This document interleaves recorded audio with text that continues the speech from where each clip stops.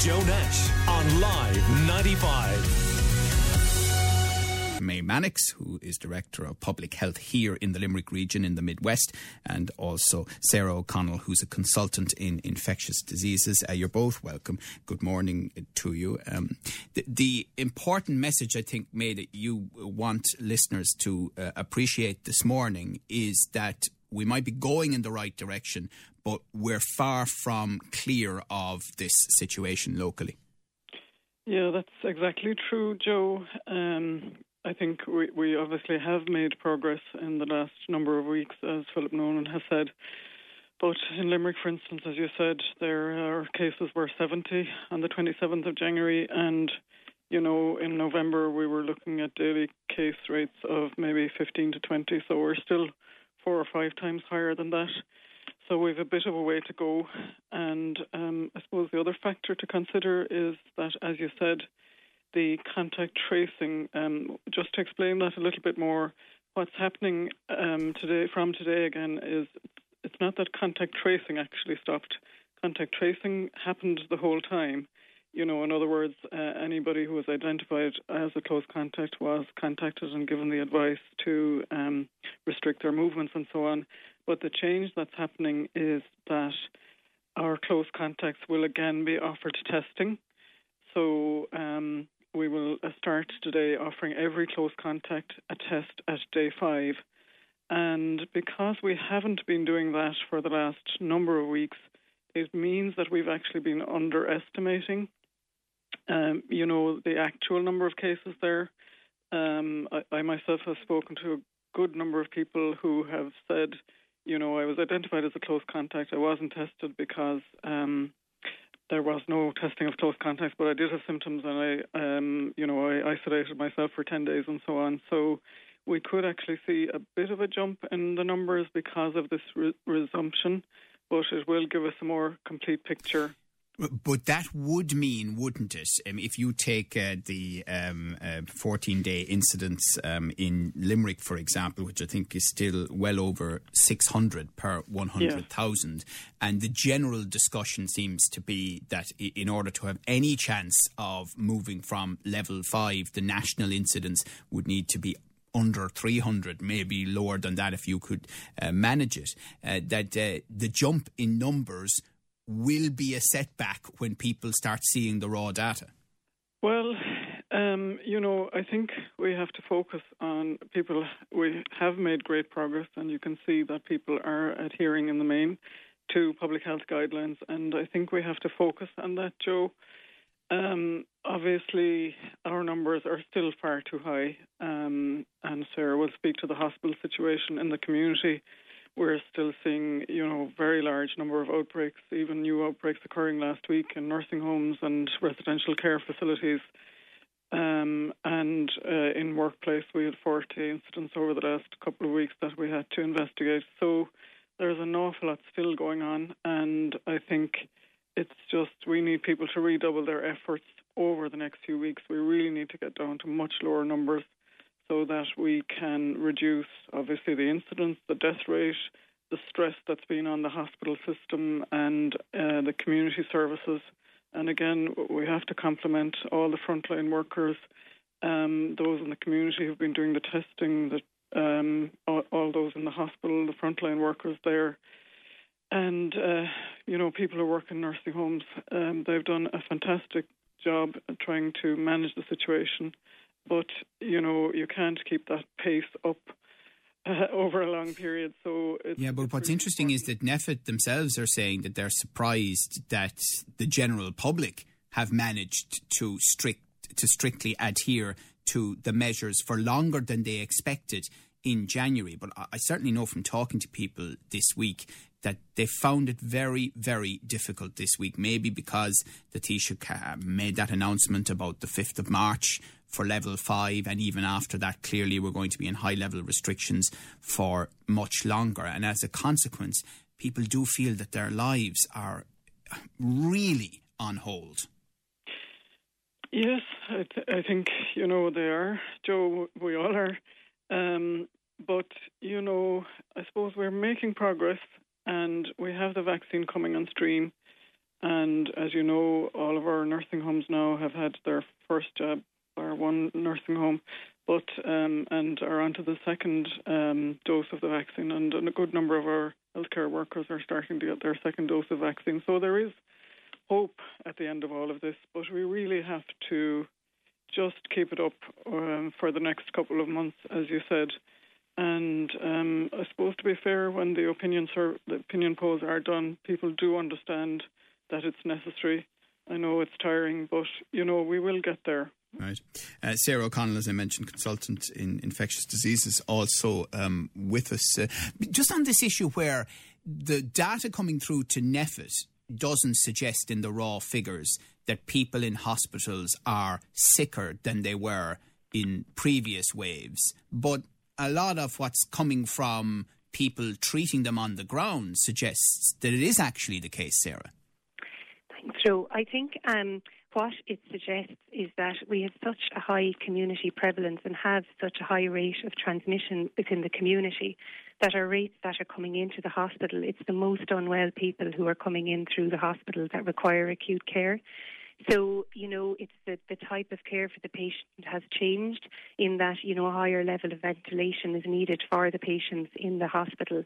And as such, the patients are quite unwell. But you're quite right. It doesn't appear thus far that the severity of the infection is higher with, for example, new circulating variants, Yeah, and Professor Brian Lenihan was explaining to us a couple of weeks ago about the different levels that you have within the hospital group to deal with COVID. What level are you at the moment? What's the situation like in ICU and critical care and generally? Yeah, our critical care block is busy, and we have, extend our high dependency unit is what we would say at full capacity, as is our intensive care unit. Not all the patients in the unit, do have COVID infection, but the majority do, and this is something that we did prepare for, and it is as we expected. A few weeks ago, we were concerned that our numbers in the critical care block would rise, and they have. Okay, so where are you today then? So, I would say when I say we're at full capacity, if, for example, somebody needs to come into the unit for care, it is possible for them to do that. So we haven't required to, what we say, surge to a higher level from a critical care perspective at the moment, and we continue to be able to manage with that.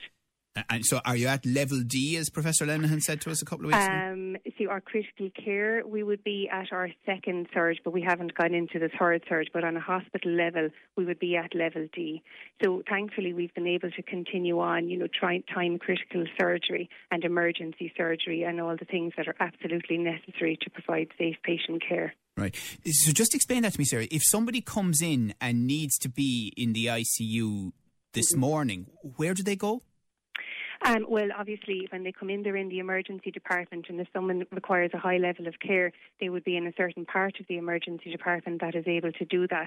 And then if a patient is required for the intensive care unit, what happens is that there's a plan in place. For example, if somebody is suitable for discharge out of the intensive care unit to even the high dependency unit, then a bed space can be made available that way. I mean, it's a never-changing picture and a process that really the ICU consultants are very heavily involved with, Right. But you would never have seen, even at this level, you're managing it, but you'd never have seen it under this strain. Oh, no, not at all. And just to echo, what May has been saying there, we still have 100 patients with COVID-19 positive in the hospital. But what's happened now, and we're seeing this across the hospitals in the country and internationally, is that there's a large number of patients who unfortunately were unwell with COVID infection, who need extra time to recover. They're not well enough to go home. So these patients really have, are recovered from COVID-19 but require ongoing care and require ongoing hospital care.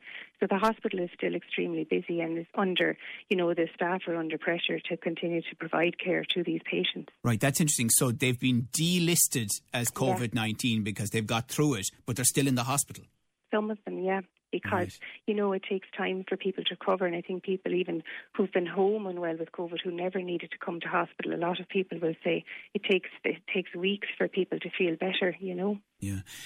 Professor Philip Nolan was pretty strong last night on zero COVID. Sounded like a man to me who had been listening to this talk of a zero COVID strategy all week, and it certainly had something to say on it, which basically was it's a false promise and almost saying don't get sucked in. Now, obviously, you're a consultant in infectious diseases, so what's your view?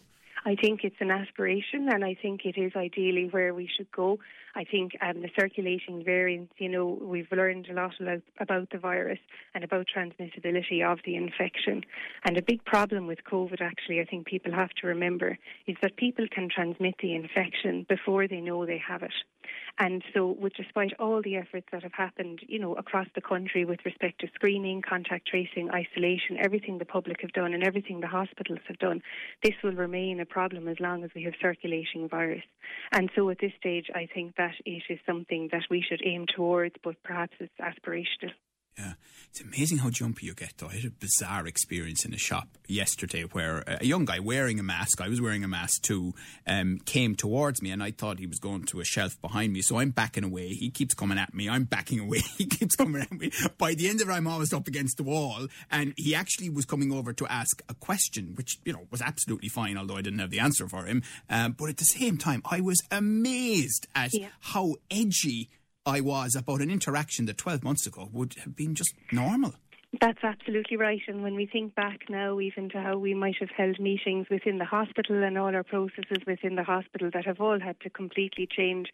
And I think to some degree, with respect to people's, I suppose, hygiene and infection control and all those things, there's lessons to be learned out of this as well.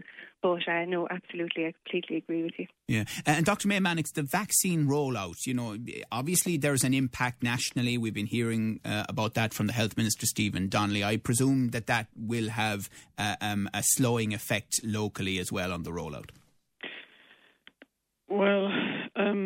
Well, hopefully we will see AstraZeneca, that vaccine hopefully will be approved today by the European Medicines Agency. There are issues about the supply, as you say.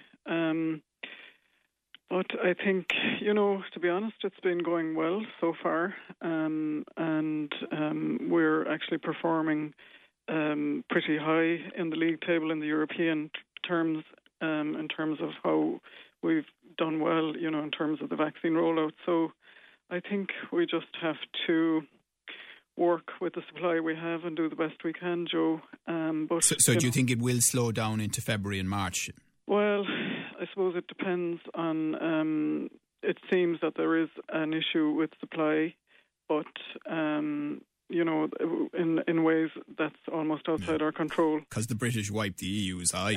It's clearly what happened. Well. And, that's the battle. They're not in the European Union anymore. And in terms of the over 65s and the suggestion from Germany that this AstraZeneca vaccine may not be effective in over 65s.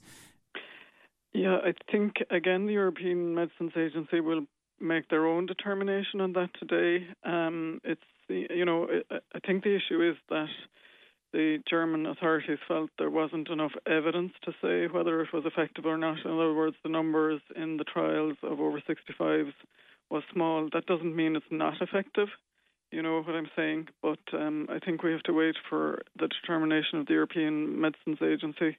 That would be disappointing, obviously, if they feel that's not appropriate, but I guess we just have to work with whatever determination they make. All right. Well, listen, we're in a better place certainly than we were at the start of the month, although the death rates just this month have been just horrendous, and clearly they're going to continue to be for a while. And finally, before you go, I presume both of you want to confirm you weren't the winners of the 8.5 million in the lotto this week. Not that I'm aware of. Don't think we'd be talking to you, Joe. No. And if I won it, I wouldn't be talking to you either. All right, listen, well done to you guys and to all the team there, and keep it up. Thank you both for talking to us. Thank you. Thank you. That's Dr. May Mannix there, who's Director of Public Health Midwest, and Dr. Sarah O'Connell, Consultant in Infectious Diseases. Much more to come. Call Limerick Today now.